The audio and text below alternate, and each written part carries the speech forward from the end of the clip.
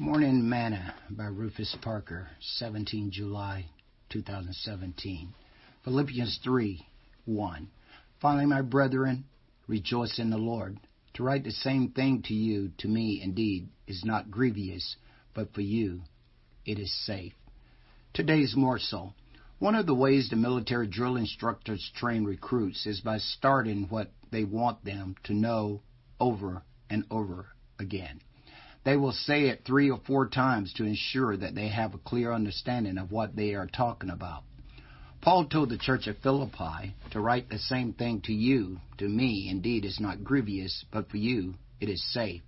Sometimes it's necessary to say and write the same things over and over again so that people may be able to better understand them, and so that the message you are trying to give may be more strongly fitted in the person's memory.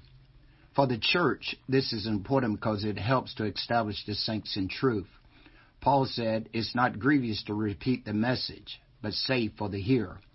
In other words, it was necessary to warn them and to keep them from false doctrine and the evil way of the wicked one by repeating the message over and over again. So for him to repeat it wasn't a burden. Therefore, in the church, we should not be upset if we hear the same message and admonition over and over because it is safe for us. Sing them over again to me, wonderful words of life.